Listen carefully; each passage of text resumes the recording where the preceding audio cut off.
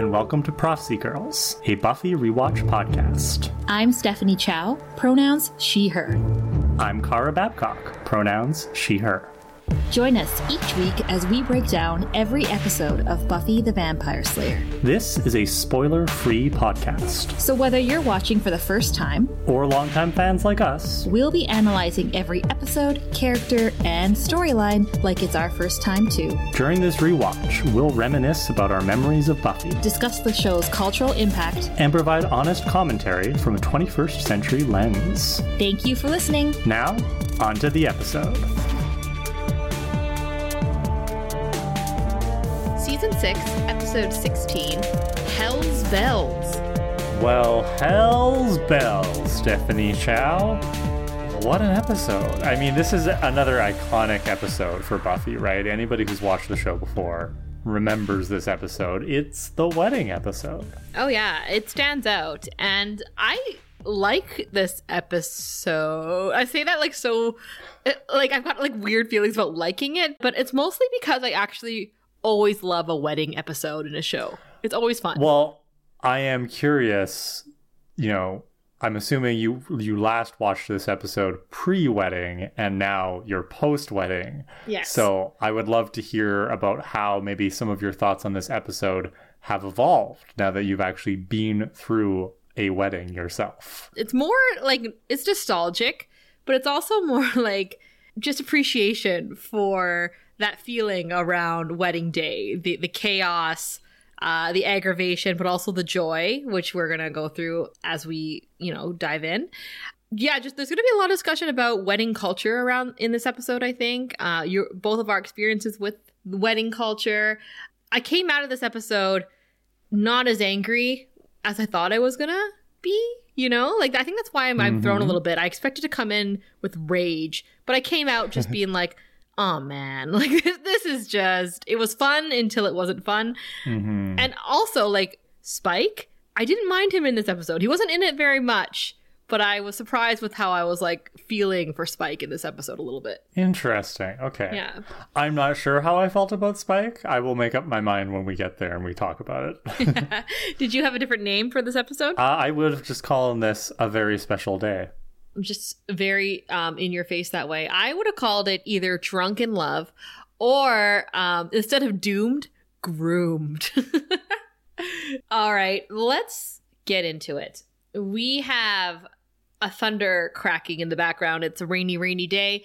Willow and Buffy are staring straight ahead. Willow is saying, "Buffy, it's hideous. Oh my God, Buffy, look at its arms." And Buffy says, "I know, but it's my duty.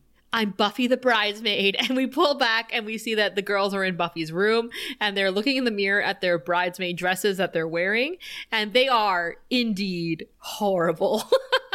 They're a very rich colored green. I think it's supposed to be an emerald green. It's supposed to be jewel tone. Okay. Which does not look good for either red-haired Alison Hannigan or, Sarah Michelle Gellar with her skin tone. It's just they're roughly Willow's particularly has these sleeves that are atrocious. They look like mermaid layers.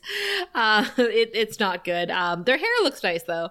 Willow says, "Duty schmoody, I'm supposed to be best man. Shouldn't I be all Marlene Dietrich-y in a design tuxedo number?"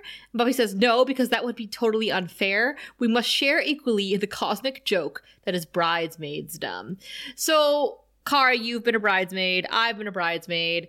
I haven't had to wear a hideous dress. I wonder if that is a trend going out of style, just to have these really cookie cutter prom bridesmaid dresses. Nowadays, the trend is either let the girls wear what they want to wear, but you're in matching palette or at least the same color and they can pick their own style, or at least the dresses are toned down, right? They're more evening wear as opposed to outrageous like what the girls are wearing here.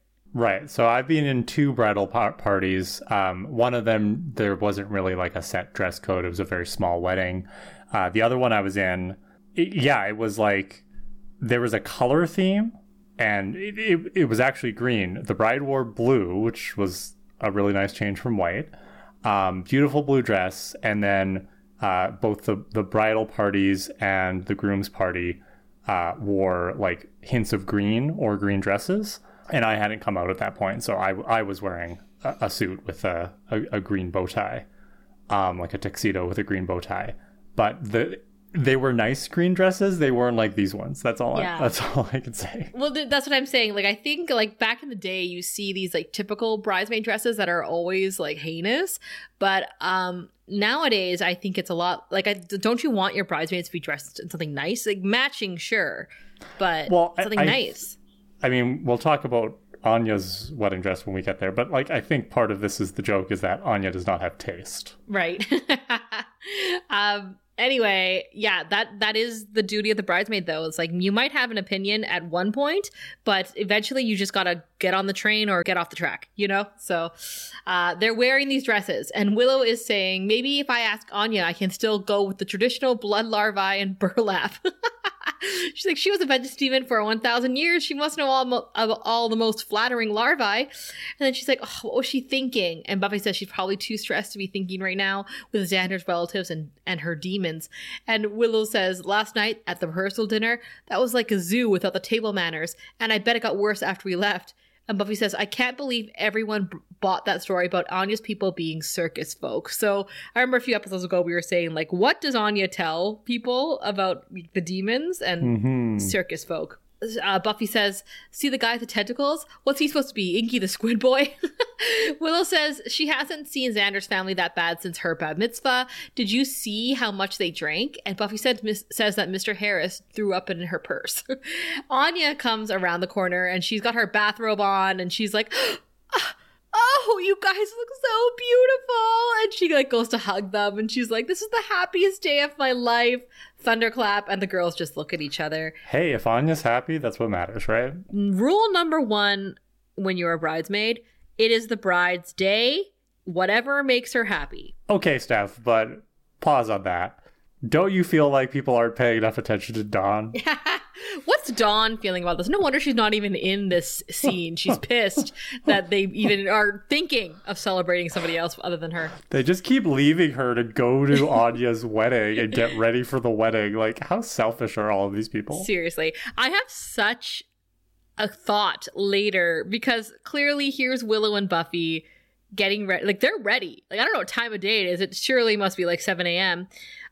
They're ready to go. And Anya's not even hair, makeup, or dress yet. And where are the other 3 bridesmaids that I count? Dawn, Halfrek, and Tara. Like, did they all get ready separately? I'm confused. So Xander is at his apartment looking for his cufflinks. His uncle Rory is standing open-robed in the kitchen, and he's saying, what you really need is Velcro, like instead of cufflinks. Because he invented it, apparently. There's a woman pouring cereal for a child at the counter. There's another guy that looks like he has got burns all over his face, like he's clearly one of the demons. He's coming into the kitchen, and Uncle Rory is trying to make coffee, and he pretends to get electrocuted, which sends Xander into a panic. The guy with the face burns, he offers to fix the coffee machine, and Uncle Rory calls him Kevin, and he says, no, my name's Crovin. And Xander's mom and dad come in, and they're all dressed up. They're ready for the wedding, because again, it must be the morning. Like, I don't know what time the ceremony's at, but usually, you know, wedding days usually begin very, very early. So we have not seen Xander's parents before. This is very interesting. And I will say later on in my notes, I have a rant about it, but it's very unfortunate that we haven't got to meet them until almost the end of the 6th season. Mm-hmm. We've obviously learned about them. We've heard his mom's voice. We've seen his dad in a dream sequence in Restless, but like this is the first time we're actually seeing them. His dad is saying, Xander, you're not ready yet? And his mom is worried about her hair. But then she says, it doesn't matter because she won't actually be in any of the pictures. And Xander says, you'll be in the pictures, Mom. And Xander offers breakfast to his mom. And his mom says, oh, well, I guess if I'm a little plump, it won't matter because I won't really be. And Xander's like, you'll be in the pictures, Mom. And this made me laugh because, like, I think they're playing on that age-old tradition of the mother of the groom / the mother of the bride driving everybody insane with their antics on the day. Again, they're pulling Dawns, these women. They always got to make the day about them in some way. So clearly, Xander's mom is feeling either left out of the wedding planning, which can very often happen, or feels like she doesn't matter enough that she's not even going to be in the pictures, even though her son is saying, yes, you will. Like, it's fine. Xander's dad says, you're one of hers, right? And Crovin says, we met last night. You said I resembled your mother-in-law, and then you hit me with a cocktail wiener, and then you insulted my heritage. So Xander's dad says, being circus folk is suddenly a heritage now? I mean, no disrespect, of course. I'm sure you come from a long, proud line of geeks. And he's like, I'm kidding! So the other woman, who turns out to be his cousin, who I think her name is Carol, she pulls Xander aside and asks about Crovin. Well, she calls him Kevin. And she says, if he clears up his skin problem, do you suppose he'd date a woman like with a kid? I can't afford to be very picky. And Xander's like, your earrings are my cufflinks. She's like, oops, and she takes them out. Xander's like, okay, excellent, cufflinks, check, we're rolling. Now nothing on earth can stop this wedding now. I do like how she found the cufflinks and was like, oh, these must be my earrings. Which is like Xander's family gives me a lot of anxiety because that there are family members out there that would do that. Mm-hmm. So we cut to this old man who is just appears on the streets of Sunnydale in the middle of the storm, and he starts walking with a purpose. Ooh, cut to credits. Buffy is helping Xander put on his cummerbund, which is not fitting properly, and Xander's kind of freaking out about it. Buffy manages to get it on because she says she has Slayer strength, and she helps him with his tie, and she's like, look at you. You look great, Mr. About to get married. You're glowing. And my first thought here, Cara, was Willow said earlier that she is the best man. Where is she? Why isn't she helping Xander? We're gonna find out in a moment, and I had the same thought. I'm like, Willow spends more time with Anya in this episode than she does Xander. Not even Anya. She spends more time with Tara, trying to hit up on Tara. Is that not what weddings are for? They are, but not when you're in the wedding party. That comes later after dinner when your job is done. Hook up all you want, right? Okay. And I'm just going to say it right now. I think a part of what happens in this episode, a part of what happens with Xander particularly, is Willow's fault. Ooh, okay. I can't wait to talk about it. So Willow's nowhere to be found. What else is going on here? So Buffy says, maybe you're pregnant, because she said he was glowing. Xander says, maybe I'm just happy. Buffy gets teary-eyed at that, and she's like, this is good, Teary. Happy for you makes me happy for me. You and Anya give me hope. You two are proof that there's light at the end of this very long, long, nasty tunnel. And she's like, she can't tie the tie. Where's your best man? Exactly. Where is the best man? Xander says she had something important to do. That's such a burn. Because what is Willow doing? She is flirting with Tara while they help Anya do up her dress. So again, Willow, your job is to help Xander get ready as the best man. I don't know why you and Buffy swapped, but whatever. Anya's hair is still in curlers, and she's wearing her ice mask, so she clearly hasn't done her makeup yet. She really should have before she put her dress on, but whatever. Anya's practicing her vows, and her vows go as such. I, Anya, promise to love you, to cherish you, to honor you, but not obey you, of course, because that's anachronistic and misogynistic. And who do you think you are, a sea captain or something? I love that. She says, however, I do entrust you. And Willow and Tara are giggling at that, right? As they should, because it's funny. It was so fascinating back in the day before ChatGPT wrote all of our wedding vows. Exactly. And don't tell anyone that's what I did. So Anya continues on, and she says, I entrust you with my heart. Take care of my heart, won't you please? Take care of it because it's all that I have. And if you let me, I'll take care of your heart too. I'll protect it and tend to it like a little stray. No, wait. Like a little mangy stray that needs a home.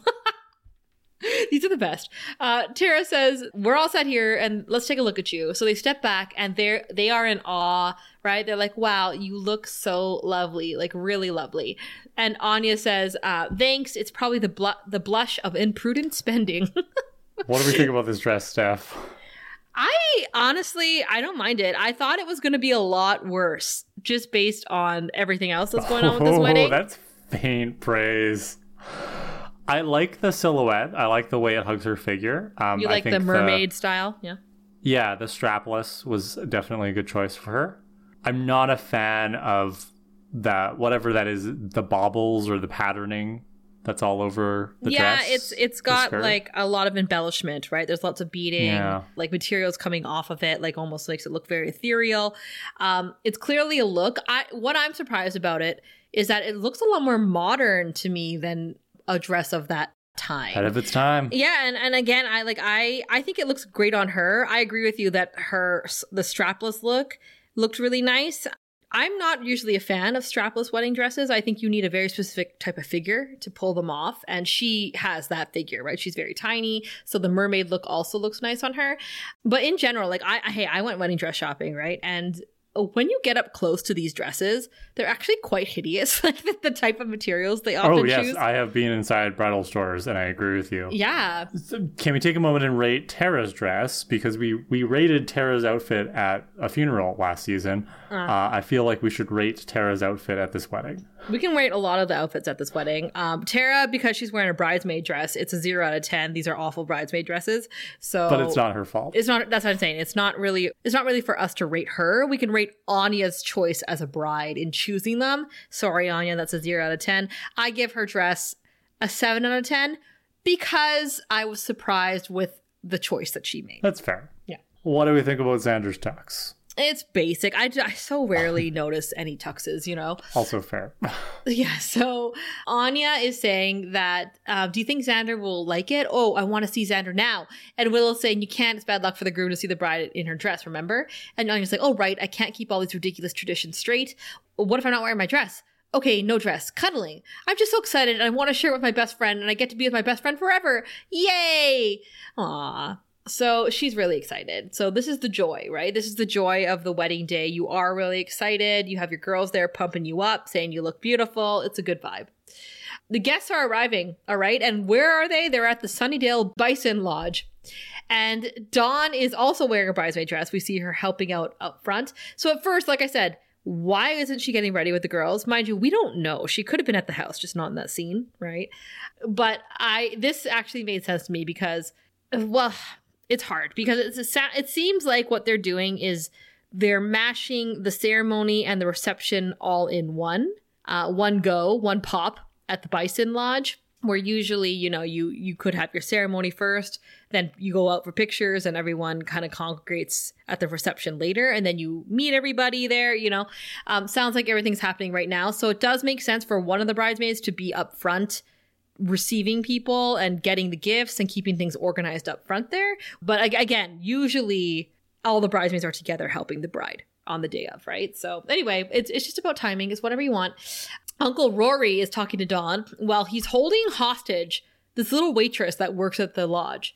We see there's a bison head with a veil on it.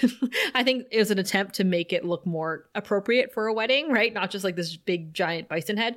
Oh, look who's here. D'Hoffryn. He approaches Dawn. He's holding a gift and he says, Hymen's greetings. And like when I first heard that, I laughed so loud. And then he's like, Hymen, the god of matrimony, his salutations upon you. May the love we celebrate today avoid an almost inevitable decline.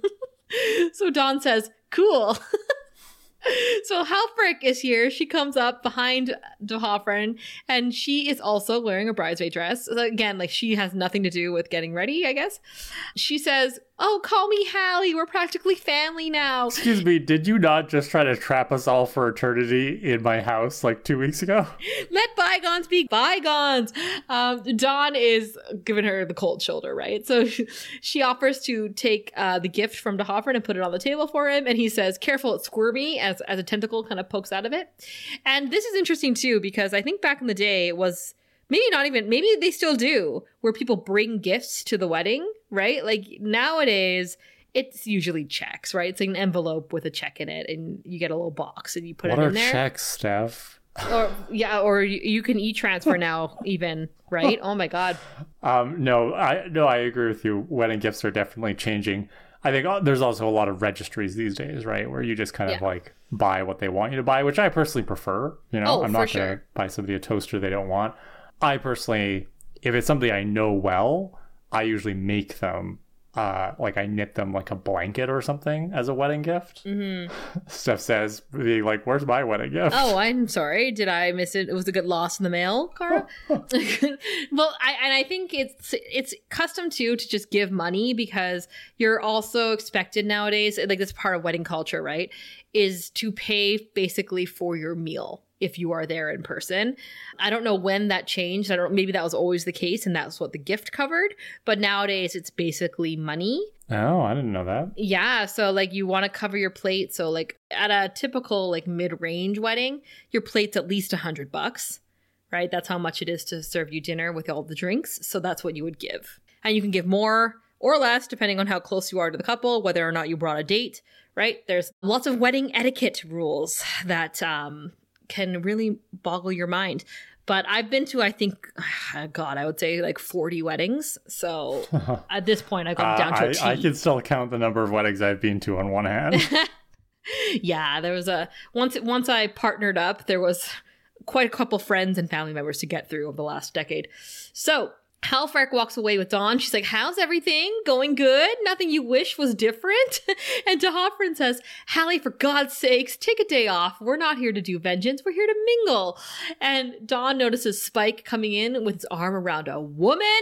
And can I just say that this woman reminded me so much of a young, rebellious Joyce from Band Candy. And Spike is being so obvious here. Speaking of inappropriate outfits at funerals / weddings, this girl, who I don't think we get her name, she is wearing an inappropriate outfit to a wedding. Yes, but again, I don't think Spike gave her much warning. He's just like, come with me. I think he picked her up on the way to the wedding. I agree. And like, again, I said I like Spike in this episode, and I'll tell you why later, but this is typical. This is pretty typical. So Spike immediately says, Dawn, I want you to meet my date. And the date just ignores Dawn's hand that she offers. And Spike says, that's my date. She's with me. My date for the wedding. And Dawn's like, okay, well, nice meeting you. And she leaves. Okay, I made fun of Dawn earlier in the episode when she wasn't around to defend herself. Poor Dawn. Like, remember, Dawn is young here. She's like 15. And she's having to put up with a lot right now. She shouldn't even be here. She should be helping Anya get beautiful. I think she's handling this great. Like right when she was like, also, cool. I think Dawn's wedding dress is the best out of all of them. Well, I thought her and Buffy's were the same. Bridesmaid dress. Maybe. I mean, she and Buffy both look pretty good. I like Dawn's hair. She kept it simple. She looks okay in that dress. Like maybe it's good for her skin tone, but it's just not the others, you know? Like, I'm not saying that color green can't work. I'm saying this particular dress is ugly, is all I'm saying. Mm-hmm. Xander's mom, Uncle Rory, and cousin Carol are talking to Clem, and another demon with this face that's like got like tentacles on it, almost like his beard is made of tentacles. And Uncle Rory suggests that they're all in some sort of circus cult. Clem says, well, there are ancient ways, right? Clowning as an occupation and ancient sports. I really like how Clem is leaning into the whole like, oh yeah, I have to pretend to be circus folk for the normies. Like, Clem's a good egg. Yeah. I mean, that's what, again, when it comes to a wedding, like everyone should want to be on their best behavior. Uncle Rory says, if you expect Xander to bring up his kids in some sort of foreign speaky, bow to the Eastie kind of cult. That's Islamophobia right there. Oh yeah. And the demon says, you think the children should be raised in ignorance of our ways? And Xander's cousin says, no, the Harrises are very broad-minded. We're Episcopalians. You notice how it's always the people saying that they're broad-minded who aren't actually broad-minded? Oh, Xander's family would 100% be Trump supporters, no? Oh, I agree. This makes me laugh because, again, it's so typical. You get your family together. In this case, it's going to be a mixed race family in that Anya's coming from a demon background and Xander is not. Right, but Anya's not a demon anymore. And she's like really white, right? Yeah. Like technically she's European. Yeah, but her family is demons is what that's the I mean, joke, she is right? an illegal immigrant as we established last season. But that's the joke here too, because like me coming from a mixed family, right? The whole how are you going to raise your kids if you're not in our culture? Mm-hmm. Like that's the discussion that they're having here, and it's no one's business except for the parents of the future children. But it is very typical of families to get together to be like, what's the traditions that are going to stick when you start mixing families and backgrounds this way. Hopefully not anymore. Hopefully this stuff is going out the drain since everybody is going to be beige in the future. Everyone's going to be little mixed kids like me. But I can only imagine the conversations that were happened around the time when my parents were getting married. So Xander's dad is getting wasted at the bar, and the old man from the beginning of the episode is wandering through the crowd. In the back area, Xander asks Buffy how he looks, and Buffy says, "Like you look like you're ready to get married. You're one of the decent ones, Xander." What? And she's, fixing his tie and his coat and stuff, and she says, "I hope I'm as lucky as you guys one day." So Buffy has just given Xander quite a high compliment. That's high praise. Yeah. Well, yeah, one of the good ones. Wow. What does Xander fucking Harris do? He opens his mouth, and his first instinct is to say, "You want to get lucky? I still got 15 to 20 minutes." Xander. We're trying so hard, Xander. Xander, we're trying our best. Of course you said that, right? Like, of course. Yeah. I mean, we're not surprised, and Buffy's not surprised either. She smiles, and I don't know if it's the smile of like, "Oh, Xander," or the smile of like, "Well, Xander, you still managed to make me uncomfortable, but I'm just going to smile because I got to put up with it because it's your special day." All of it. So she smiles, she hugs him, and then she says, "All right, into the breach with you." And Xander says, "Breach me," which, all right. So they walk towards the main hall, and they go over the list. Because Buffy has duties as a member of the wedding party. Number 1, don't let your dad near the bar. Number 2, don't let your mom near the bar. So Buffy has failed on both of these counts already. Should have given those to Dawn, really. Yeah, Dawn's really pulling her weight here. I'm enjoying that. Yeah. Speaking of Dawn, she catches up to them and she says, "Hey, Buffy, Spike's here, and he brought a total skank, a manic panic freak who's totally macking with him right in the middle of the room." Dawn, you don't know if she's a skank or not. Yeah, I mean, there's a little bit of, women tearing women down here, but I actually liked this scene because, previously Buffy and Dawn were on some shaky ground, with the way that Buffy was handling things at home. And I like in this scene how Dawn is closing ranks with Buffy when it comes to Spike. Clearly, Buffy has not told Dawn everything that has gone on between her and Spike, but you can tell just from this interaction that Dawn understands that Spike, something happened between Buffy and Spike, but it's over, and Dawn is sticking up for her sister with these comments, and I do appreciate that sentiment. But Dawn doesn't know about Buffy and Spike yet. I don't think that she knows that they were having sex. I agree. But I think that she knows that something was going on and that has changed. Does that make sense? Interesting. Yeah, I mean, I don't know if Dawn's I agree. Not dumb. She sees things, right? She sees the way Spike acts. I think she's telling her because it's hot gossip. It's hot goss. Right. But I don't think Dawn's clued into Buffy and Spike at all. Just like everybody else hasn't. I don't know. I feel like 15-year-old hormonal Dawn living in the Summers house has seen some things. For Dawn to assume that would mean Dawn is thinking of someone other than herself. And she just can't. Well, I can't argue with that point. So Buffy says, "Spike brought a date?" And Dawn says, "Yeah, wait till you see her." Xander leaves to go meet and greet. He takes a breath, and then he enters the loud room. And immediately, people start congratulating him. How dare they? Shaking his hand. Oh, the nerve. His mom is complaining that an usher sat them in the 3rd row, Steph. The 3rd row. What usher? Xander doesn't have any other friends. Willow's his only person in his party. There's a lot of people at this wedding. Then that old man we keep seeing, whom we've never seen before in this show, is there. And he's trying to get Xander's attention. Everyone is talking over each other. The old man yanks him away and says, "Please, listen to me. You can't get married today. It's a huge mistake." And Xander's like, "Yeah, right. Thanks for the advice, uncle." And the man's like, "Don't you recognize me? It sounds crazy, I know, but you have to believe me. I'm Xander Harris. I'm you. I am you from the future." And Xander's like, "Oh, from the future. For a minute, I thought you were a nutball, but now that I know you're from the future." And the man grabs Xander's like, "I found my way back to warn you, to tell you." But Xander's dad is shouting, "Toast! A toast to the Harris clan." not to the bride and groom, to the Harris family. And the old man is saying, I can prove it to you. And he pulls out a glowy orb. I call it the Orb of Thessala because clearly it's got angel soul in it. Well, Like, that's what it looks like. To us normies, Steph, one orb is much like another, I'm sure. I'm sure if you were there, the vibe would be way different. Oh, absolutely. So Xander decides, yeah, I'm just going to follow this crazy guy with the glowing orb. Why not? It's better than where I'm standing right now. Which, fair. Xander's dad is saying, to my wife, Jessica, what would I do without you? Well, for starters, I probably wouldn't need to drink so much, would I? On the brighter side, marriage has probably saved me from a healthy dose of the clap. Oh, wedding speeches. Classic, classic, classic. They either go really well or just terrible, as this one is.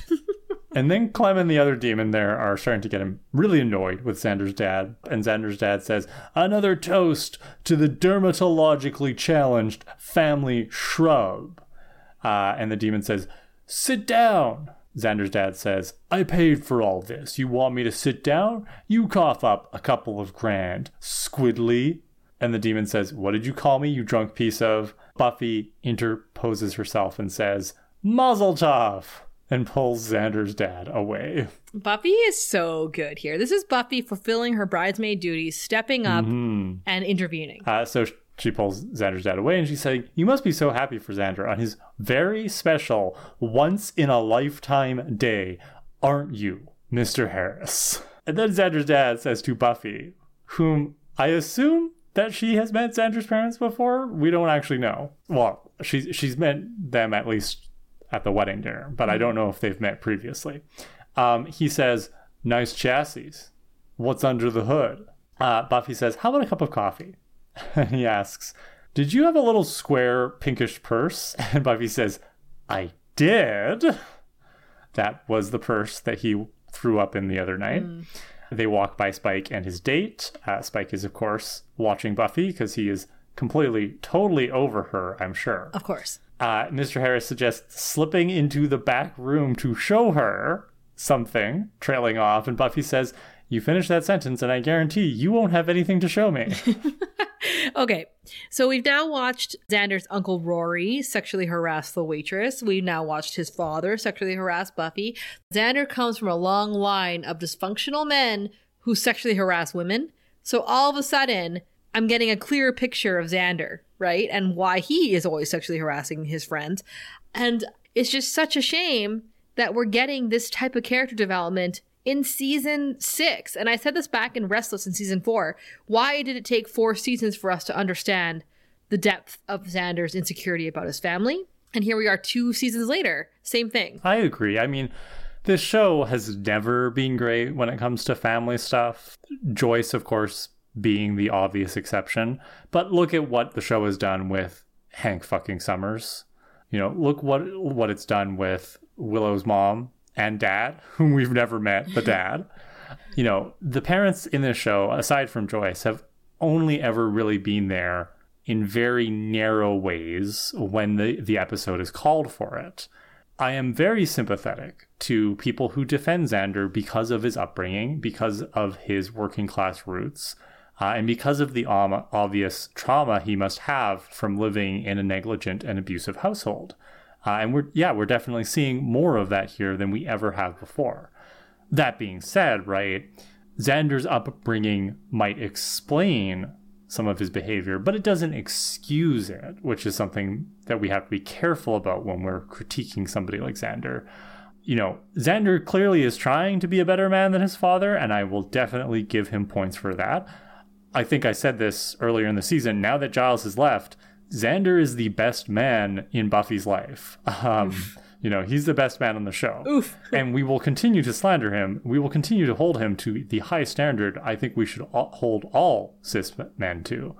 But at the end of the day, right, like, he is, and I'm saying this because it's a special day, so I could give him a little bit of pass. He is making quite an attempt. Yeah. And I think that's the difference between him and his father, is his father has stopped trying. Yes. Well said. And I think it's just overall, we have not been very sympathetic to Xander because he hasn't deserved it for the most part over the past couple seasons. But if we got a little bit more of a glimpse of this, back in season 1 or 2, maybe things would have been a little bit different. Who knows? Well, and as I've said in the past on this show, my main problem with the show's treatment of Xander is the lack of consequences. Consequences. Right? The show will position Xander as the clueless, sometimes toxically masculine figure, yet he never really is forced to confront those things about himself. And that really bothers me. Whereas in this episode, right, Xander is kind of punished in a way, as we're going to see. And that's really sad. And I think an interesting conversation for you and I to have later on in this episode is, to what extent does Xander deserve what he gets here? Yeah, and in what ways are other people, namely Anya, forced to face consequences, like on top of the consequences that he faces, right? Yeah, exactly. Okay, so the old man has led Xander into another room, the trophy room, and shows him the ball of magic, the orb of Thestala, and says, it's magic, very powerful. Look at it. You see what I've seen. Feel what I felt. So the ball glows and Xander gets like sucked into it, like a Pensieve in Harry Potter. Cut to Xander on a couch in a living room, watching TV. He's shouting, Anya! A boy and a girl run in. The girl has like gremlin ears and the boy is teasing her about it. Anya comes in behind them, says, what? Xander says, going out again? She says, I'm doing a makeover party. Xander says, I thought you hated those. She says, well, one of us has to make some money. And Xander says, I can't work. My back's shot. And Anya says, well, whose fault is that? And Xander's like, oh, no, not the Buffy thing again. And Anya says, you had no business fighting demons with her. Xander says, Buffy needed me. I had to help. And Anya says, well, it didn't save her, did it? All it did was ruin our lives. So Xander's drinking a beer as Anya leaves, and then he shouts, I hope you crash in your stupid pink car. So we shoot to another scene. Xander, Anya, and the kids are eating at a restaurant, and the girl is saying how much she hates this place because she doesn't eat meat. And her brother is saying, you don't eat anything, freak. And she says, Dad, make him cut it.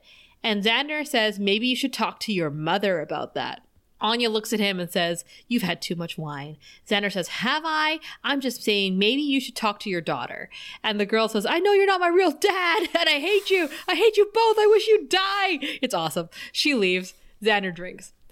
The last scene that we see is Anya and Xander. They're old as fuck now. They're old people. Okay, well, Xander hasn't changed throughout all this. He's still current, like present day young Xander in a tux. Anya has been aging throughout all of this, which I think is an interesting choice of how they represented this. Yeah, that she's changing. She's no longer her attractive self, as they talk about in this scene. She no longer has that tight embrace. Which is the whole point of marrying her. They're in a messy kitchen, and like there's like is it a broken dishwasher? I don't know. I couldn't figure out why that. It's in the middle of the room. Yeah. Why? I was confused. Anyway, Xander is saying, if you were so unhappy, why didn't you just leave? Anya says, I wanted to. I should have. Xander says, you should. Then maybe I would have gotten some touch in the past 20 years. Ugh. Anya says, I wasn't the one who stopped touching. Xander says, maybe, but you weren't touching me. And Anya says, you wouldn't come near me after Buffy. And Xander says, don't bring her into this. Anya says, maybe you were just born to be a bitter, angry old man. And Xander says, shut up. She says, no, I want my life back. If I hadn't married you, I wouldn't have had to hate myself for the last 30 years. Xander picks up a frying pan and he says, shut up. And he runs at her, but we cut away.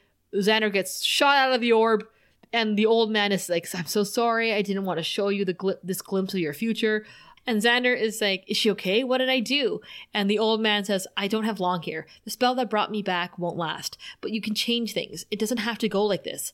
But you can't marry Anya. You'll hurt her less today than you will later, believe me. Sometimes two people, all they bring each other is pain. Ooh, okay. So can we talk about how Buffy seems to be the center of Anya and Xander's future problems, if these are indeed their future problems? Are we supposed to believe that Xander is still not entirely over Buffy yet? She's like the one that got away, that she happens to be like the key his marital That's fighting? Not how I read it, Steph, but I agree with you that Buffy is the center of these visions. So the way I interpreted it was Xander being part of the Scoobies and continuing to fight evil with Buffy led to him being, somewhat disabled. We see that in that first scene where he can't work anymore because he's thrown his back out fighting demons.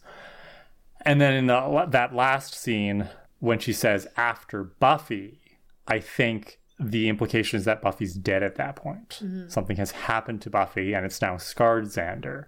And I think it's so fascinating that the lesson that Xander took from this is, I can't marry Anya because we'll be unhappy, and not, oh, I should marry Anya, and then we should relocate away from the Hellmouth and away from Buffy, because me being mixed up with Buffy and fighting evil is going to cause problems for my relationship with this person who's supposed to be the most important person in my life, right?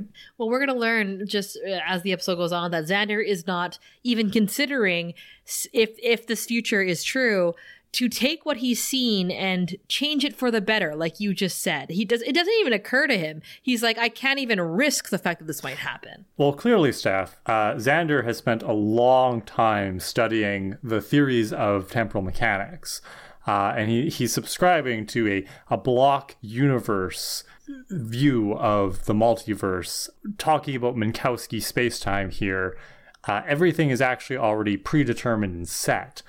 So there is no way to change this future so much as he must, live out his destiny, even though he has foreknowledge of it. Mm. Yes. Yeah. He clearly understands all of that. And it's very clearly telegraphed in later scenes. I'm surprised you didn't pick up on that. Well, I mean, really, once he mastered building shelves, he had to master something else. So if that's what he jumped into right after, good for him. Another reason why, though, I did think, is this little thing about Buffy still hanging out in Xander's subconscious? He's just stopped being so obvious about it. Because earlier when he hit on her again, right? It might have been a joke, just like a casual Xander thing to say to Buffy, right? Like, let's go hook up. But then they showed all her being brought up again and again in the future, and Anya having a problem with it. So I couldn't help but jump to that conclusion. So this is interesting. Let's see how it plays out. Buffy is approaching Spike, who's standing alone now, and they're both super awkward because this is the first encounter after you break up with somebody. Ooh, and he says, "Hello, Buffy," and she says, "Hey." He says, "Did you meet my friend?" Buffy says, "No, not yet, but she seems like a very nice attempt at making me jealous." And Spike says, "Is it working?" Buffy considers this, right? And then she says, "A little. It doesn't change anything, but if you're wildly curious, yeah, it hurts." Now, Kara, I think she's lying. I think she's sparing his feelings because she feels a little bit guilty with how everything went down, not just with the breakup, but just their whole hookup scenario, right? She wasn't a good situation for either of them. So I do think when she says this, she's she knows what he wants to hear. So she says it just, because why not? It's something that she can do. What do you think? I agree with you. I have a thought. Let's get a little further in the scene here. Yeah. So Spike says, sorry, or good. And she grins and he says, "You want us to go?" And she says, "No, you have every right to be here. I pretty much deserve it." And he says, "That's not true." Does he?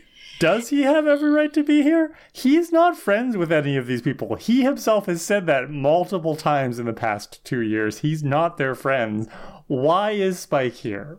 I have a feeling it's because Anya was making her invitations, and in her mind, she's like, coworkers come to weddings, right? That's why Hoffren is there. So she was literally like, well, we have to invite Spike because he patrols with us. Did she make out the invitation to Spike or to William the Bloody? She was fancy. She did William the Bloody in nice cursive. The question is, did she give Spike a +1? Because he for sure brought one. And that is a wedding etiquette faux pas. Everybody, do not bring a +1 if you were not given one. Do not ask the bride and groom if you can bring a +1 if you were not given one. It's just tacky. Don't do it. So Spike says that's not true, right? That she deserves it. He says, "God, this is hard." She says, "Yeah." He says, "I think we'll go." Buffy says, "Go where? Your place?" He says, "Yeah, I suppose. That was the idea. Evil." And Buffy's like, "Of course." Spike says, "But I won't. Or I'll just go. Give my best or whatever to the happy couple." And Buffy says she will. And then Spike says, "It's nice to watch you be happy. For them even. I don't see it a lot. You glow." And I was like, well, maybe, Spike, if you didn't keep trying to keep her in the dark so much, she would glow more, you think? Yeah. Why? Spike has just spent like 7 episodes trying to convince Buffy she is one of the dark creatures like him. Right? Then he's like, I have so many thoughts here, Steph. Yeah, I'm conflicted. Let's finish the scene, and then I have thoughts. Let's go off. But like, I also have nice things to say about him. Anyway, Buffy says that's because the dress is radioactive. Haha, great joke. They laugh about that. As Buffy goes, Spike says, "But it hurts." She says, "Yeah." Do you still like me? Yes, no, maybe. He says, "Does it hurt?" She says, "Yeah." He says, "Thanks." And he goes.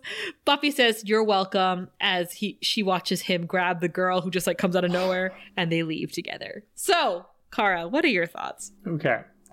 Firstly, what is Spike's obsession with women emitting light? Right? First, we have Cecily being effulgent, or I think his heart is effulgent because of Cecily, right? But, overwhelming. And then here, it's like, oh, you're glowing. Also, there's something very interesting happening in this episode. The episode seems very concerned with whether or not Buffy is happy with Anya and Xander's special day. Mm-hmm. Because you remember, earlier in the episode, she had the tears and she was very quick to say tears of joy. And the two of you give me hope. And then a couple of scenes later, she's reassuring Xander and she's like, I hope I'm as lucky as you two one day. And now here with Spike, he's the one telling her that she's the one who's glowing. And he's like, oh, you're happy, and it almost feels like the show is like trying too hard, or like Buffy's trying too hard to seem happy. Right. And I think that's very interesting. And I also think it's interesting that the show is quite conventionally positioning this ideal of you will find your, soulmate, you will find the one, and you'll get married, and that is the path to actual happiness. And Buffy believes she can never have that, and therefore she will have an unhappy life. And for a show that is normally so feminist and so subversive, for the show to reinforce the idea that is the conventional, that is the accepted standard of happiness, and Buffy not having that is some kind of tragedy, I don't know if I like that. But the show has been saying that more or less this entire time, right? Buffy cannot be single and happy, right? I agree. Like Buffy it is consistent. When she's single, there's something wrong with her. There's something going on that is causing her not to, that is keeping her from the happiness that is a relationship. And then when she is in a relationship, it can't be happy for very long. But the point is that she's usually always in a relationship. Like season 1 to 3, she was with Angel. And when she wasn't, she was with these Mitches, right? And then she was with Riley. And then after Riley, she jumps immediately into Spike, right? In season 6. So like she can never just be single and happy. So I'm not surprised that this is the heteronormative way and lifestyle that they're pushing with this wedding episode on Buffy as well.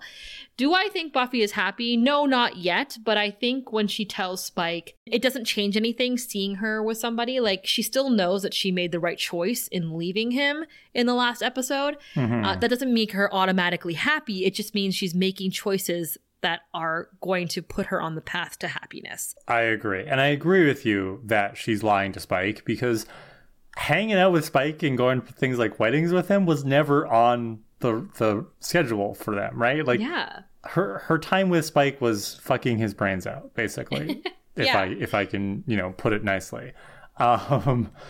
They weren't a couple in any sense of the word. No. They were having sex. And so for Spike to show up with somebody at a wedding and be like, does this hurt you? If I were in Buffy's shoes, I'd be like, no, you never took me anywhere nice like this. Like, yeah. If anything, it reinforces her decision to break up with him, because clearly he's spending more time, more effort on this rando than he did on Buffy. But again, Buffy only has committed relationships to compare to, right? Because she's never done anything casual before. So even in the last episode in Older and Bart, what about Scott Hope? No, she was committed to that guy 100%. She was like, Angel, I have a new boyfriend. And remember, he was like, are you being safe?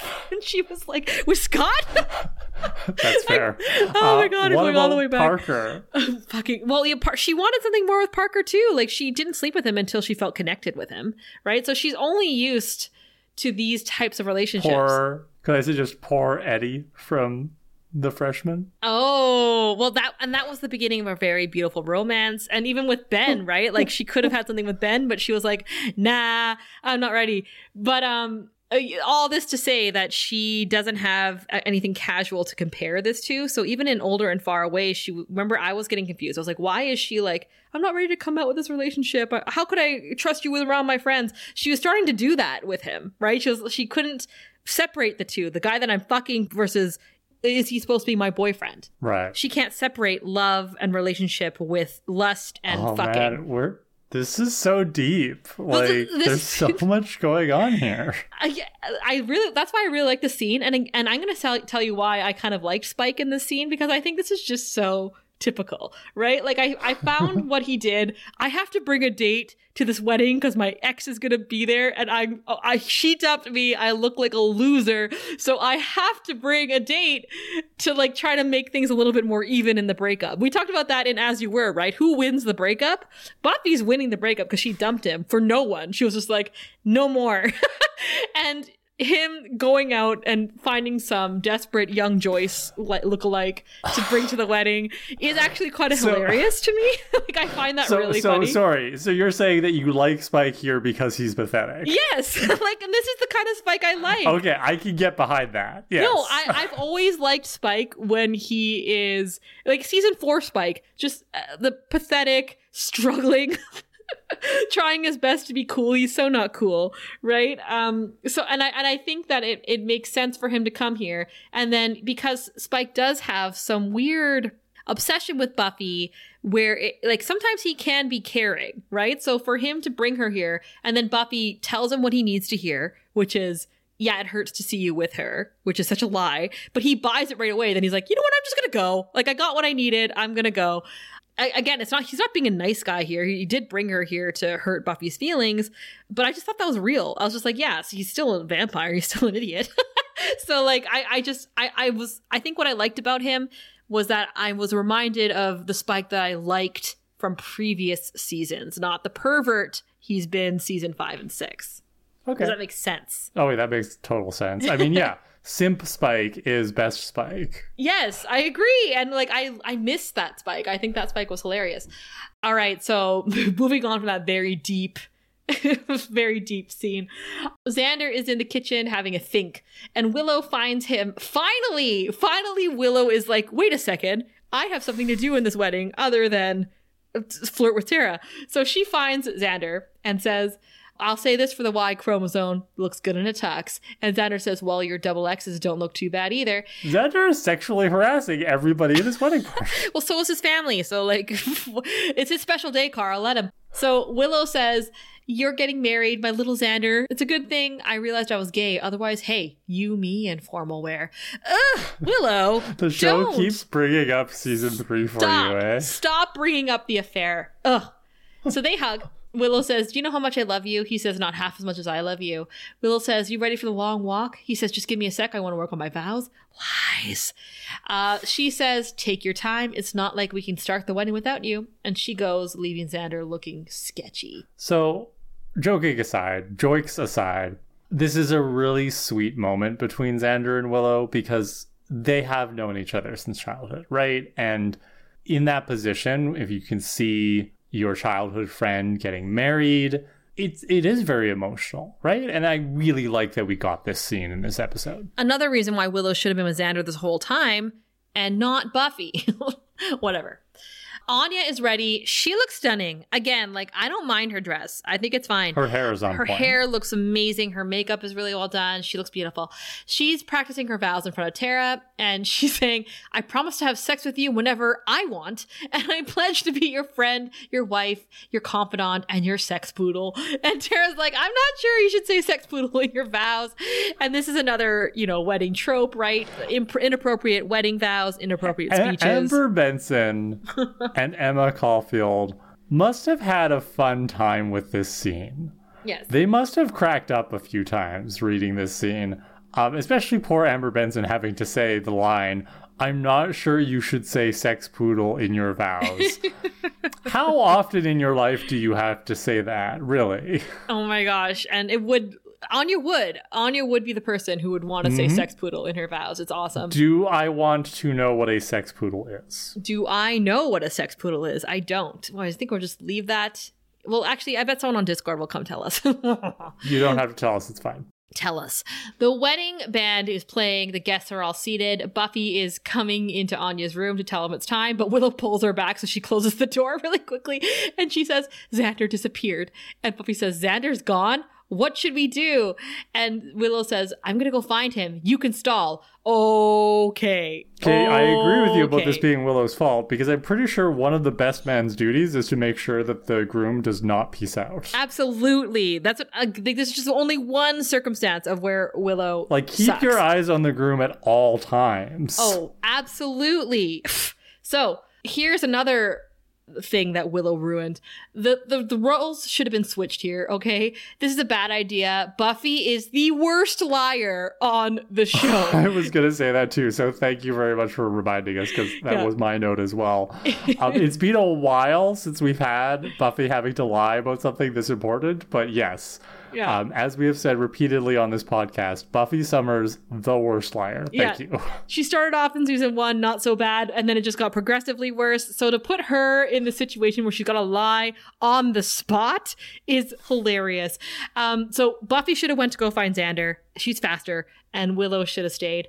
Also, what do you feel about this? So they're about to lie to Anya, right? Tell her a lie. How do you feel about lying to the bride about something like this? For me personally, I wouldn't lie to the bride about this.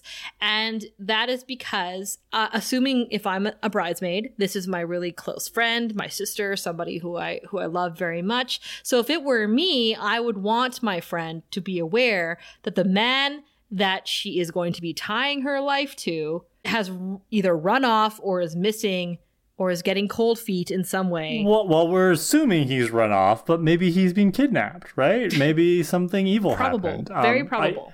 I wouldn't tell Anya just yet. I'd want to find out what has happened to Xander first. If you can do that and ascertain the nature of his disappearance, then I'd tell Anya.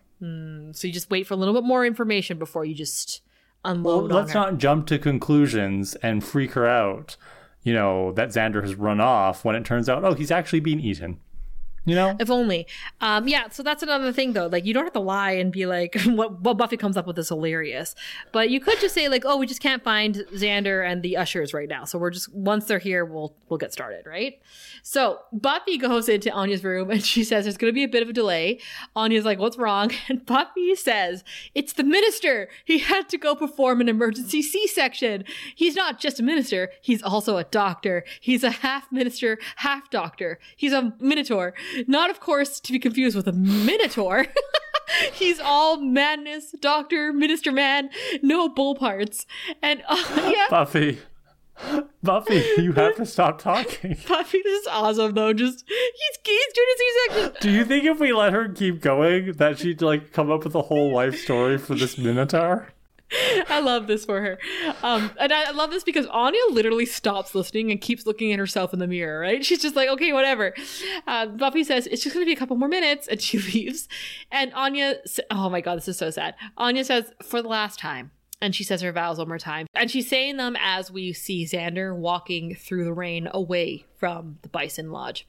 So Anya's saying, I, Anya, want to marry you, Xander, because I love you and I'll always love you. And before I knew you, I was like a completely different person. Not even a person, really. And I had seen what love can do to people, and it was hurt and sadness. Alone was better. And then suddenly there was you. And you knew me. You saw me. And it was this thing. You made me feel warm and safe. So I get it now. I finally get love, Xander. I really do. Oh, that's like a Meanwhile, the guests are getting restless. The little girl, we're assuming this is like a cousin of Xander's? Yeah, like a second cousin or something, yeah. She says, I'm bored. And Carol says, it's a wedding, honey. We're all bored. Buffy emerges and starts walking down the aisle, so the band starts playing. And Carol, at this moment, starts crying as Buffy walks by. Buffy goes to talk to the Minotaur, who has not left for his emergency C-section, but is in fact standing right there. We don't really get his reaction or anything. He's just an extra. Xander's dad gets up, presumably going back to the bar. Anya is now pacing in the back room. She's starting to clue into something being wrong. She says, "I'm sorry, but what the hell was that minister thinking? Delivering a baby on my special day? I mean, it's totally rude of him. And the mother. Why couldn't he have just told her to hold it?" Oh, Anya, I love you. Don't ever change. I love this also because it really embodies the stereotypical bridezilla on her day, right? This is my special day, and like everything's against me. But counterpoint, Anya has not actually been that much of a bridezilla. You know, most of her demands of people have been fairly reasonable. Are the dresses ugly? Yes, but she hasn't like asked her brides to do like some of the crazy shit I've heard about from some wedding parties. Yeah. They didn't have a super expensive bachelorette party. You know, they didn't go away somewhere. Like, Anya has actually been a very reasonable bride. Actually, that was a big miss on this season's part, is not having an episode for the bachelorette. Like, that would have been so fun. But yeah, no, I feel you. Even like, she could have put those girls in burlap and larvae, and she didn't. Also, Clem on the bachelor party. That would have been such a good episode. And then Spike would have shown up as somebody Anders. write that fanfic, please. Oh, that would have been so fun. But you're right. She hasn't been over the top. Meanwhile, at the bar, Xander's dad has ordered a double jack. And Xander's mother is saying, "This is a disaster." Xander's dad says, "It's that Anya. I knew it. She made us pay for the whole thing. And now she's going to louse it up. Women." And Xander's mom says, "I offered to help. She didn't want my help." So there's that undertone of contempt that the mother of the groom is feeling for her future daughter-in-law, right? Like, she didn't want to include me in the wedding picture. She didn't want to include me in the planning. So typical. So the crowd is still waiting. Halfrek is saying to De Hoffren, "This thing totally isn't happening. We should have known that she would never ever." And De Hoffren is saying, "I'm worried about Anyanka." And Halfrek says, "Oh, sure, of course you are." And De Hoffren says, "Oh, Halfrek, you know I love all my demons equally." And that seems to placate her. The cousin is saying, "Buffy, you gotta do something." So Buffy takes it upon herself to go to the front of the room, gets on the mic and says, "So, who's here from out of town?" And Clem raises his hand.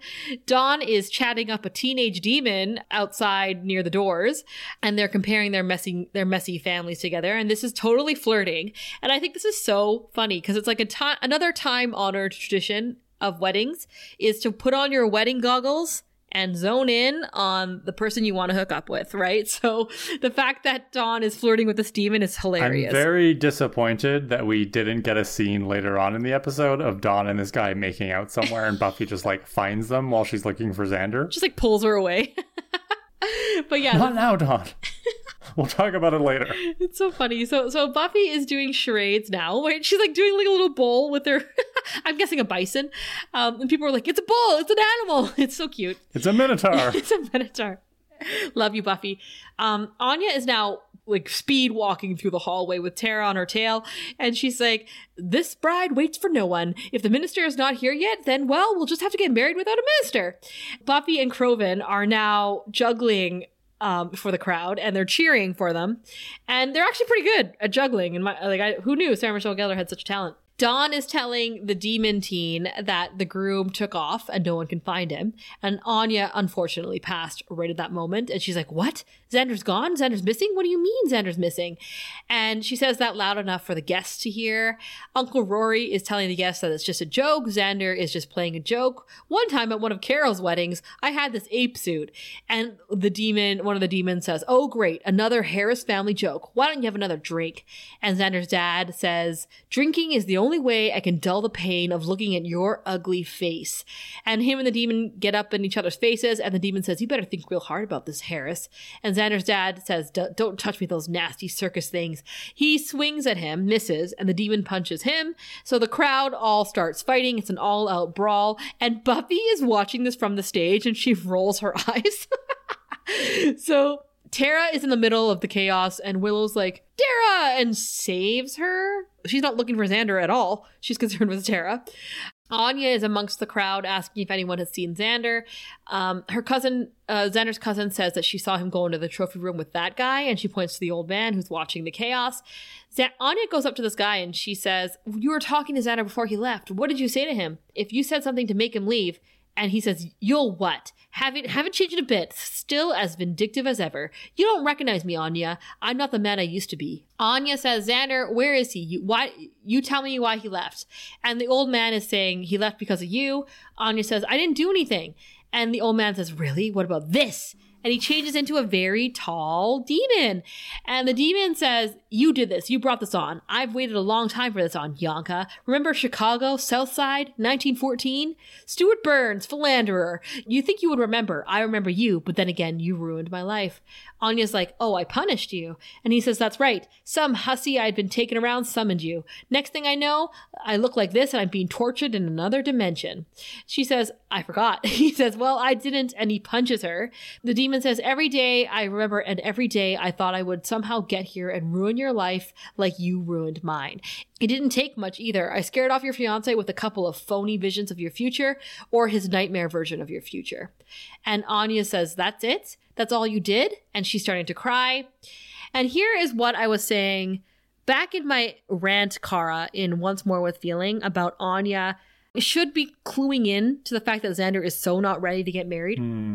Right? Like, this is where I think, like, these fears of Xander's that Anya's hearing, like, she's saying, like, that's all you did. All you did was show him a couple of false memories or false future memories, and he took off. It's like, it's not really that surprising because he was showing those signs of fear and unsureness for episodes now, even since the beginning of the season, right? He didn't want to tell anybody that they were engaged. These were all red flags that you and I kept pointing out.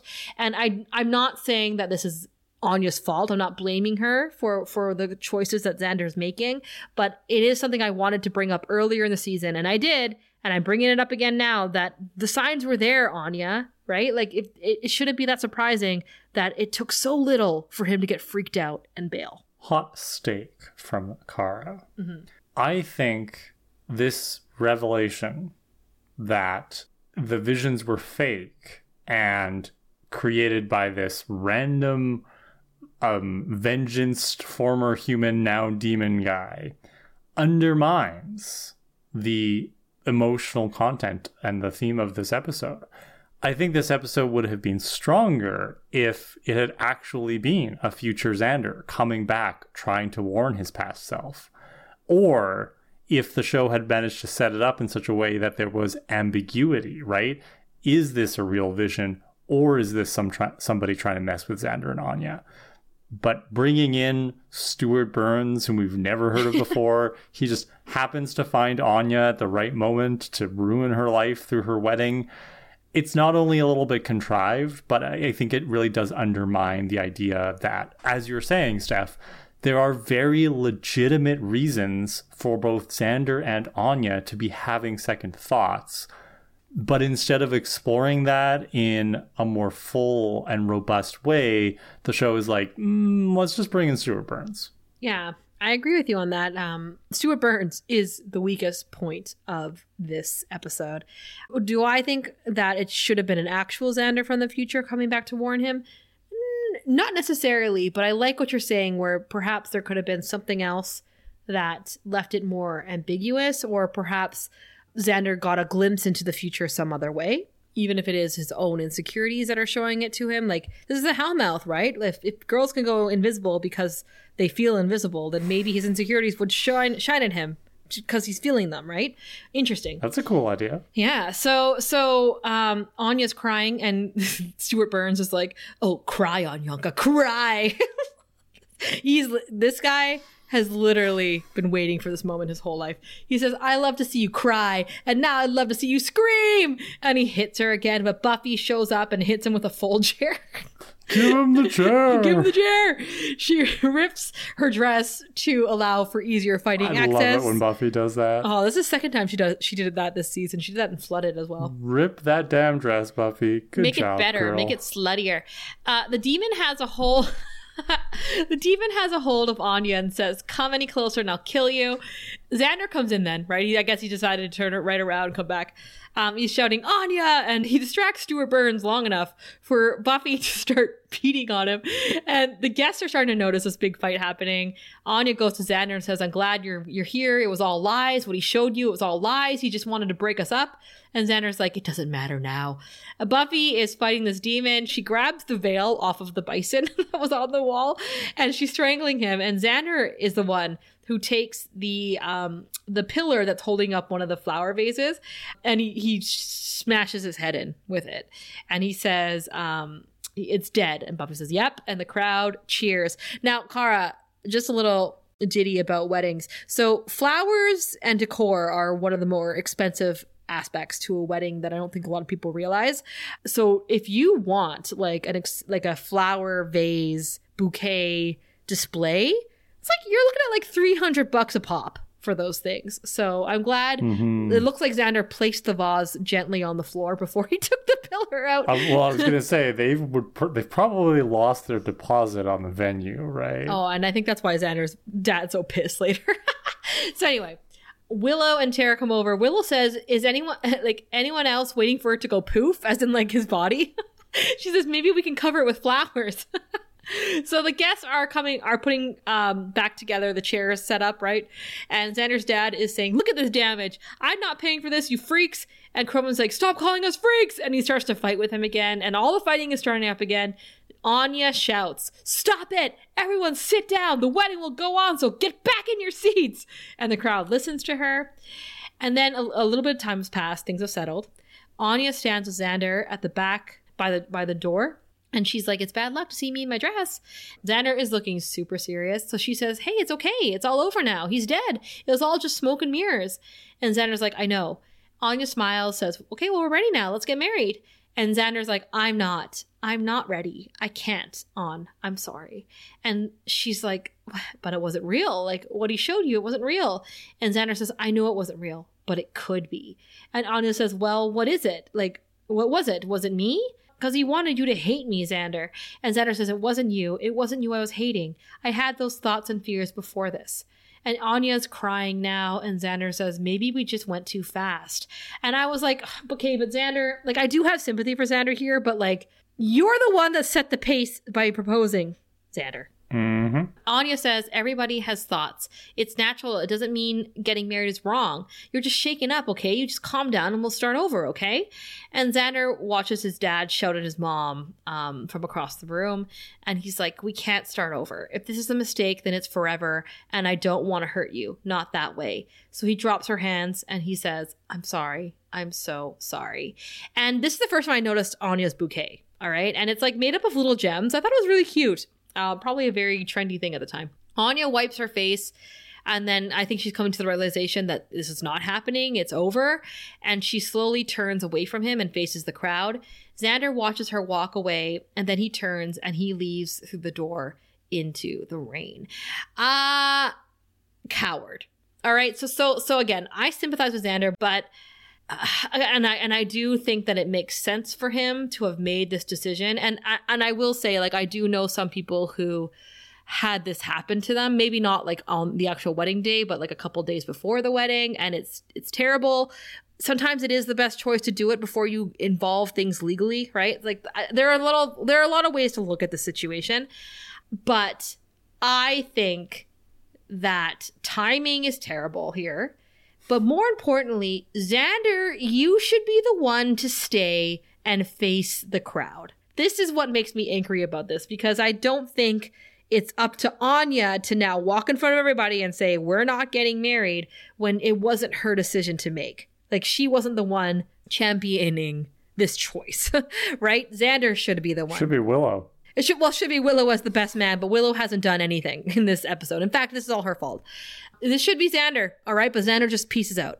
So Anya is bleeding from her arm. She goes in front of she goes down the aisle. The wedding music starts up, right? Like dun dun dun dun dun dun dun dun, and the crowd stands for her, but like tears are streaming down her face. She slowly walks down the aisle as the crowd is shuffling uncomfortably. She stops right before she gets to the end of the aisle. She doesn't make it all the way to the end of the aisle. metaphorically and literally. And she just stares down. And like this is probably one of the most brutal ways to break up with somebody, if not the most brutal way. Can you think of a more brutal way? Yes, I can. You can break up with someone at their mother or father's funeral. Like, you can break up with people in a lot of terrible ways. Okay, fair. This is pretty brutal.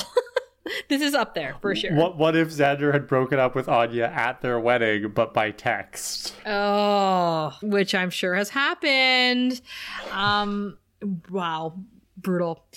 Again, it's the timing for me, right? Like people, if you're listening and you're planning on getting married one day, or you're engaged now, like, do you have to wait to the to the second before you walk down the aisle to make it as dramatic as you possibly can to break up with somebody? No, right? Like, hopefully you can reach these conclusions before it gets that far. No, wait until you've been married for 5 years and then spring it on. Don't do that. I'm so bad. No.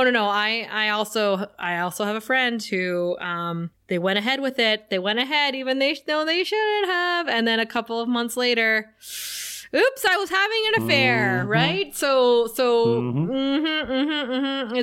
it can get really messy out there. Well, I think what we're learning from this, and what Xander's learning from this, right, is sometimes you can't avoid hurting people that you love. And the question just becomes, how do you reduce the amount of harm?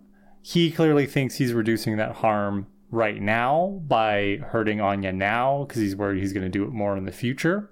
But I also think that part of the problem is it's the fucked up way that our society talks to people about marriage. You know, he's like, well, we have to do, it's now or never. Like, if I marry you, it's forever. Divorce is a thing right now, Xander. If you discover that this isn't for you, I know that we talk about marriage as if it has to be this forever thing. You found your person, you make your vows, you love them until death, that whole thing. I get it. But at the end of the day, our society would be a lot healthier if we could look at marriage as these two people want to walk together for a little bit, maybe for the rest of their lives. We'll find out. But if at some point in the future they discover that they don't want to walk together anymore, that's okay. That's cool. No harm, no foul. The fact that we're still very wedded, pun intended, to matrimony as a way of shackling people together, because, we got to control women. Yay, patriarchy. It's harmful. It's harmful to women. It's harmful to men. Because it really enforces this idea that, you have to be certain, you have to be 100% certain that this is the person you're going to spend the whole rest of your life with. They're barely into their 20s, right? Like, so I have a lot of sympathy here for Anya and also for Xander. There was no right decision here. Even if they'd gone through with the wedding, that doesn't guarantee a happy future. All that guarantees is a happy day, and maybe that would have been enough, and maybe they get divorced down the line. Mm-hmm. But I also really do understand Xander's, what he's doing here. I understand that. And like you said, signing your marriage license is a big deal. You are legally wed at that point, and it is more challenging and more expensive to extricate yourself from that if you decide you want to do that. So, but you still can, tough. Right? You still could. And that's like, oh, absolutely. He's acting like the options aren't there, but they are. But then again, you just mentioned it. You touched on it here, Cara, that they're young. They're in their early 20s. Things seem a lot more like life and death when you're younger like that. So I'm not surprised that Xander is still having these issues of insecurity, these issues of his future, his worry about what his future is going to be like, because he's still so young and his brain isn't fully developed yet. So I think it's pretty common for people in their late teens, early 20s, even mid 20s to be with somebody who they truly believe is their person. Now that's going to be who they're going to be with for the rest of their lives. It takes a little bit more life experience, a little bit more growing up before you realize that that's not the case, that actually changes. So again, timing is off here, especially since all 16 episodes, you and I were saying, wow, they are so not ready to get married and they're still not talking about it. I'm not surprised that it blew up in everybody's face in this episode, But I think it's pretty realistic. It's pretty realistic for 21, 22-year-olds to feel the way that they're feeling in this episode. It's believable. Buffy, Dawn, and Willow are in the Summers living room. They've changed their clothes. What time is it? Who knows? It's never important to the Buffyverse. Dawn's asking if they can do something for her, for Anya.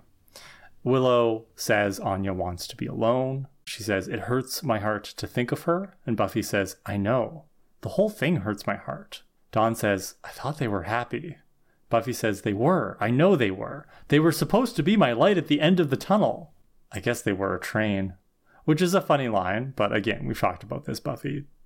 You don't have to be married to be happy. Dawn asks why this happened, and Willow says, I don't know. I feel like I should be hating Xander, but I can't. I just hope he's okay. And Dawn says, I wonder where he is. Because, I could understand Xander not wanting to go back to his place with all of his family there. And if Anya's there, that would be really awkward. But he doesn't go back to the Summers residence either. You'd think he could maybe sleep there that night. No, we cut to Xander checking into a motel room. He's still in his tuxedo. The manager's giving him the rate and telling him checkouts at 11 the next morning. And, that's the last we see of Xander in this episode. And I will add one more time. This is your fault, Willow. If you had been by Xander's side this entire time, he never would have talked to that old man. If Willow had been in that room talking to that old man, she'd be like, what's your source? Right? Like give me the proof. So we cut to Anya, who is in a black room. DeHoffrin hands her a handkerchief and he paces around her. He's saying, are you okay? Anya sniffles. She says, I'm tired of crying. I'm just so tired, DeHoffrin. DeHoffrin says, oh, Anyanka, I'm sorry, but you let him domesticate you. When you were a vengeance demon, you were powerful. At the top of your game, you crushed men like him. It's time you got back to what you do best, don't you think? And Anya just looks at him. Cut to black. I might remind you, DeHoffrin, that you were the one who fired her from being a vengeance demon and then said that she had to go live her life as a mortal and then die. So for him to be like, you domesticated yourself, you lowered yourself. It's like, well, duh. Like, that's what she's supposed to do. Yeah. So in the past, for people who haven't listened to the entire Prophecy Girls run yet, I assume you're going to go back and do that eventually. We have praised DeHoffrin, right? He's been our feminist, our, woke feminist demon boss, right? Yeah. But I don't know. I feel like my allegiance is turning here on DeHoffrin. It's nice that he is trying to comfort Anya in the best way he can. He's come to her in her time of need. I don't know where she is. Did she purposefully find a black room? Has she been summoned into his dimension like he did with Willow? Yeah, I think he's in the same spot that Willow was when she talked to him. Right. But so he's clearly trying to take care of her in the way that he knows how. But I could also see the argument being made that he is taking advantage of Anya, right? He comes to women at their lowest points and recruits them for his own sick vengeance, escapades. And that is the role of an abuser, right? It's somebody who, takes advantage of your weaknesses or your fears or, just generally cuts you off and isolates you from your friends and family, which is what he did to her the first time and what he's doing to her now. So as much as I've praised DeHoffrin in the past, because it's been fun to do that, I just want to acknowledge, since we are in the midst of a very serious season-long arc from multiple characters about abuse and boundaries and relationships. And vulnerability. DeHoffrin's not modeling a healthy workplace environment. Oops, our bad. That is the joys of rewatching a show with no spoilers. Turns out Me Too came for DeHoffrin as well. It was only a matter of time, honestly. We thought he was one of the good ones. Turns out he's not. That's what's so fun about rewatching a show without looking ahead, is because I forgot that this kind of thing happened. But he's like a demon lord, of course. So yeah. I'm curious to see what Anya said to this. I guess we'll find out in the future. Who's your hero? This is a little bit unconventional of me, Steph. Yeah. My hero is Giles. For staying the hell away. Yes, exactly. You notice, so he didn't come to the wedding. I understand. Flying across the world to go to, the wedding. What, were they that close? I don't know. I understand not being able to come to the wedding. But there's zero mention of Giles. There's no, he phoned them to congratulate them. Sent a There's gift no mention basket. that he got them a gift. Yeah. There's no card. Like, they haven't mentioned Giles in a while. They basically decided he doesn't exist. Maybe he's cut them off.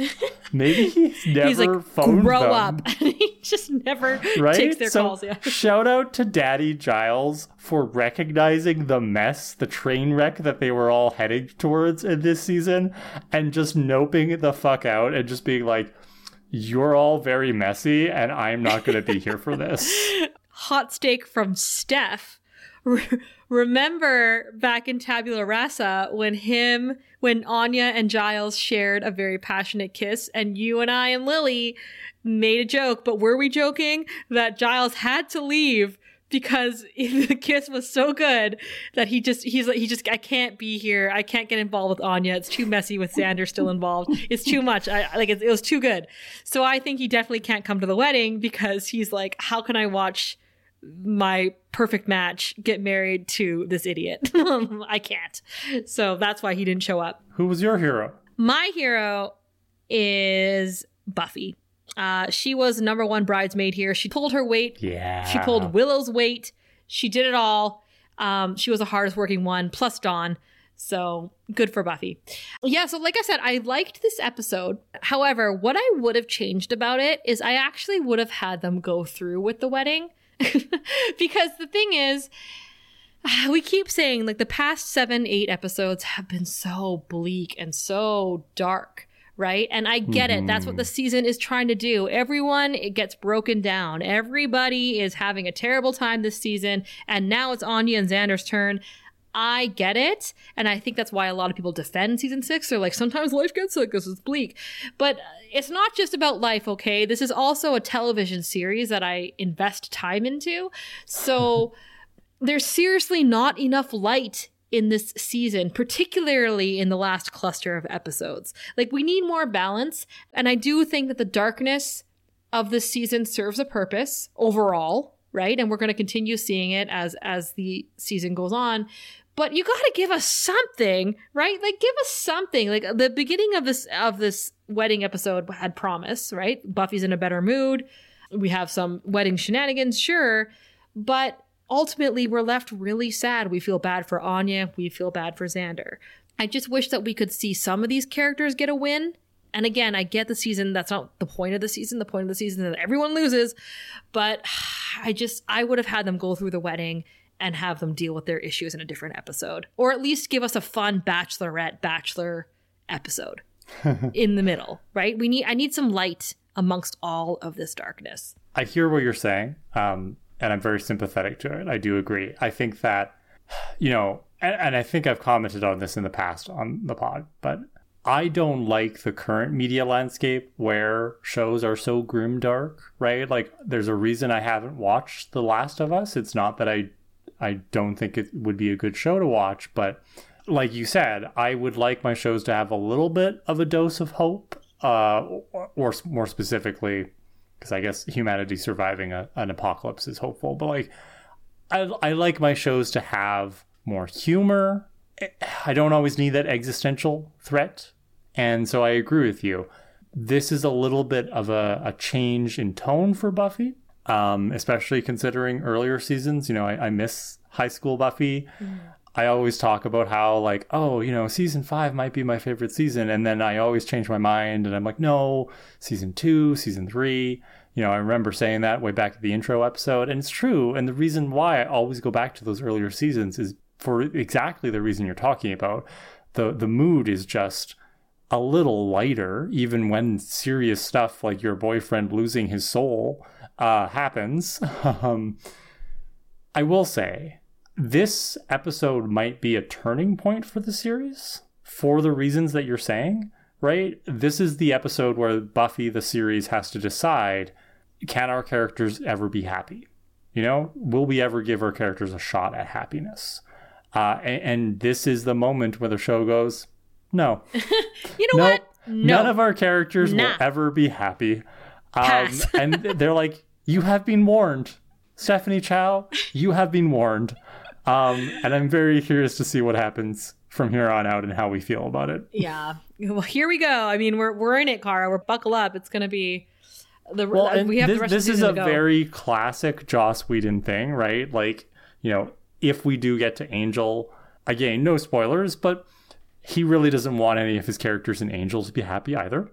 And it's interesting how in Firefly, that's still the case. It changes a little bit in Serenity, but also maybe not. Those of you who've watched that movie, you know what I mean. Dollhouse is just completely fucked up. We don't even have to talk about that. Yeah, like, I know it's a bit of a truism for some of these creators to just not want their characters to be happy.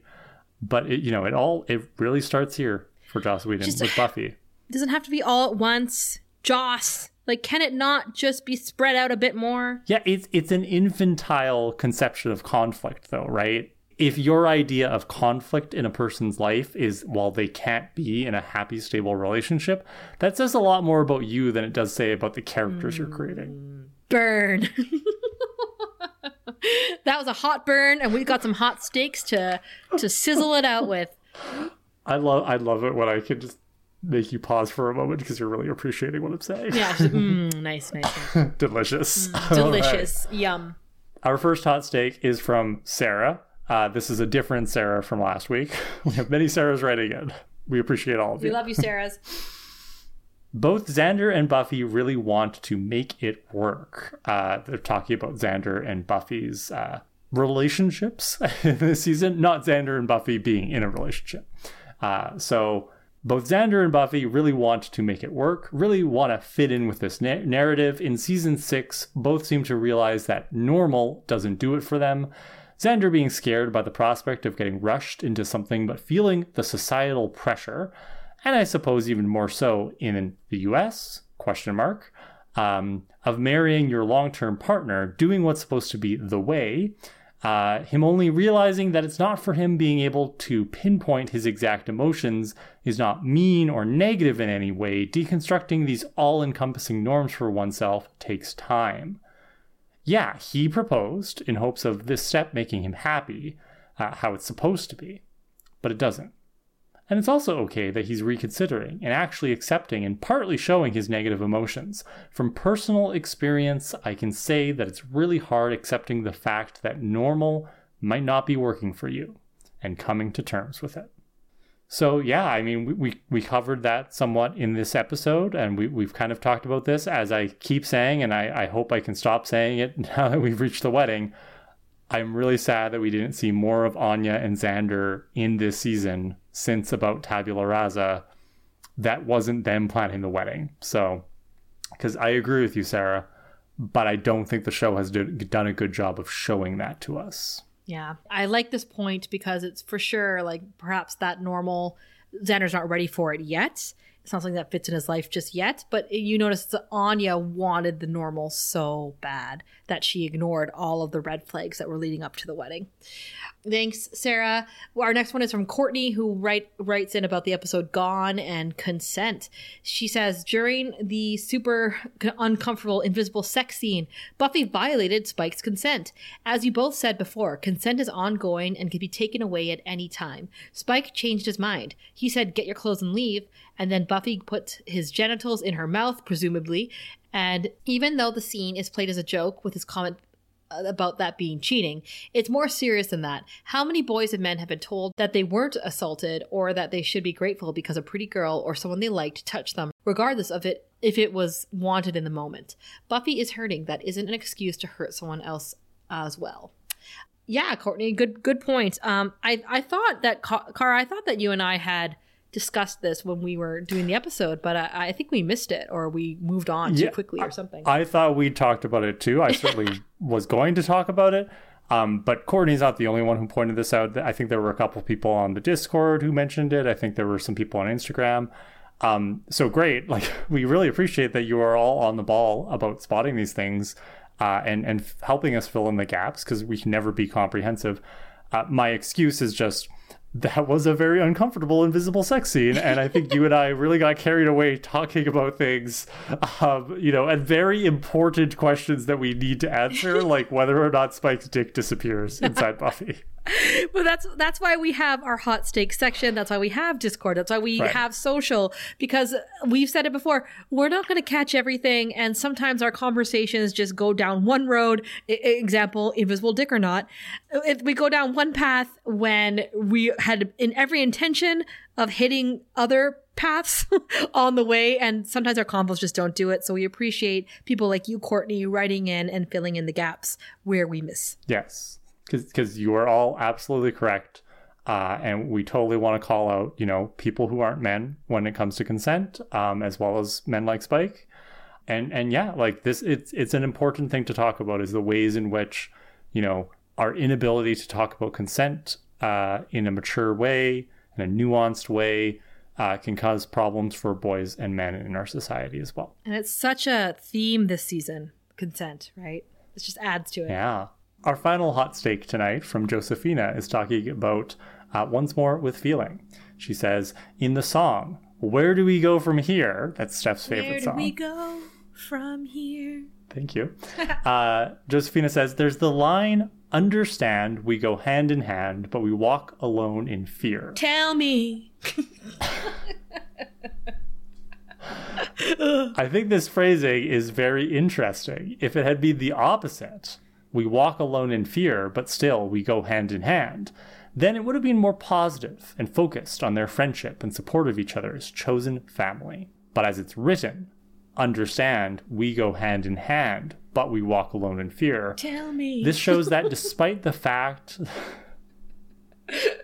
they all love and support each other, they all still feel like they are ultimately alone and like the others cannot fully understand them. Buffy and Willow may be the ones struggling the most right now, but all of them are having a very hard time this season, especially emotionally and mental health-wise. Especially now, after a runaway bride, runaway groom situation. Thanks, Josephina.